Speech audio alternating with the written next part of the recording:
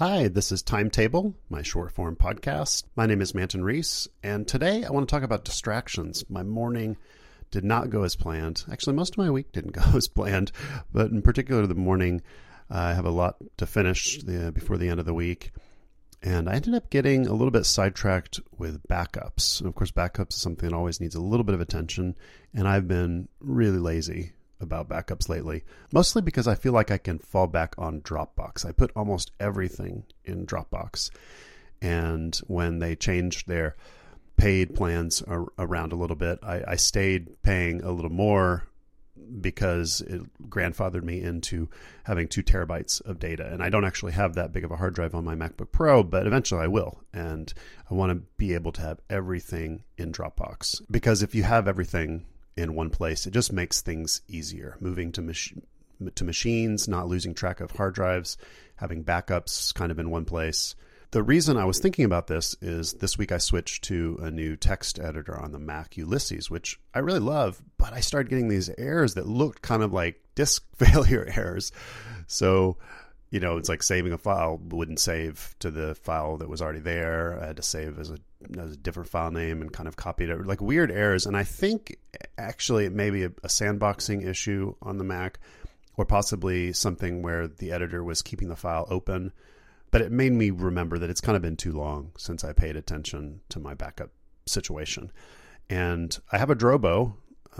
It's on the network here at home, which we use for a few different purposes. Obviously backups, also some archiving of old data. Again, just want it kind of all there. It doesn't fit on my MacBook Pro, but it's not something I need to access very often in a lot of cases, like very, very old documents and family videos that don't quite fit on my MacBook Pro at the moment. But I'm kind of running out of space on the Drobo. I only have 2 drives out of a possible 5 in there. And so I say, I'm going to order a new hard drive, get a little more capacity, allow me to make sure that's running smoothly. So I installed the latest firmware for Drobo, kind of did a little housekeeping on it, copying some files around. And on Amazon, the drive I wanted to get, it was several days out in terms of shipping. So I checked Amazon Prime now also, and I could get it right away. And so it should be arriving pretty soon, and is the same price as if I had waited until basically next week, except with the extra tip that they recommend on Prime Now. If you haven't used Prime Now, it's a very odd service. I mean, it's amazing to be able to get things so quickly, but it's a little odd because it's so separate from Amazon's core shopping experience. So there's a separate mobile app. I kind of have a feeling that eventually things will be more integrated, and this is just kind of how Amazon does things. They try some crazy new idea, and they keep it kind of off to the side, and then once it's commonplace and everything's running smoothly, they'll kind of fold it back into the core product, perhaps. But it does make me curious how they even do these kind of fulfillments, because obviously this hard drive that I wanted was sitting in a warehouse in Austin and could be delivered to me quickly. But when I ordered via the normal overnight or 2-day shipping on Amazon.com, it would take several days to prepare and ship. So a little bit odd. Anyway, been doing a little bit of housekeeping around backups and files this morning. And then I will get back to coding.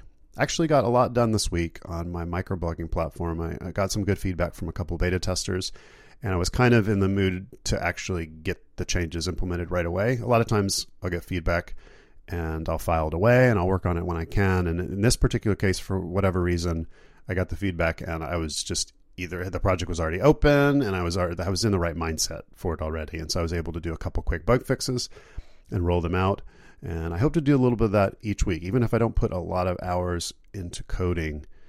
If I can be efficient with rolling out at least some improvements every single week, I think I'll be in pretty good shape to actually launch the product.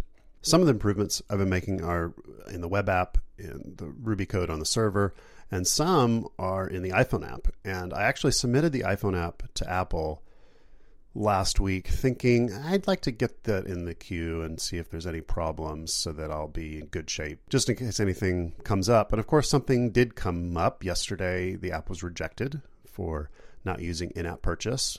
The Apple reviewers figured out that I had paid subscriptions, available on my website, and I thought I'd be okay with not linking, as long as you don't link to the website, as long as the iPhone app kind of launches and asks you to log in with an existing account, and it's kind of bare bones in that way. Usually you're safe. And I reviewed the App Store guidelines, and I think I'm consistent with all of those. But of course, they called it out anyway. I'm not exactly sure. Maybe there was a link I missed, or they were testing and they got like an email or something that had a link to the website or a link to the help. I thought I had everything covered, but apparently I missed something. So I'm going to appeal that rejection, because I've done in-app purchase before. I've done recurring subscriptions, and I'm not interested right now in having two ways to subscribe to this product. There's a free version of what I'm doing, and there's a paid version, and I want it to be on the web. I have everything set with, Stripe for credit card processing, managing accounts, and just from my experience before trying to do both credit cards over the web and in-app purchase, managing both of those together I find very cumbersome. I'm not going to use in-app purchase. It's a trade-off, because it hurts the usability a little bit of the first launch experience. Like if you download the app and you've never gone to the website before, not a great user experience. And I know Apple's looking out for the user experience and their 30% cut, but not interested in doing that for the launch. So hopefully I can push back on Apple and get that approved. So thanks for listening this week. Hope you enjoy the podcast. Have some fun stuff hopefully planned for next week. You can learn more at timetable.fm. Thanks. Bye.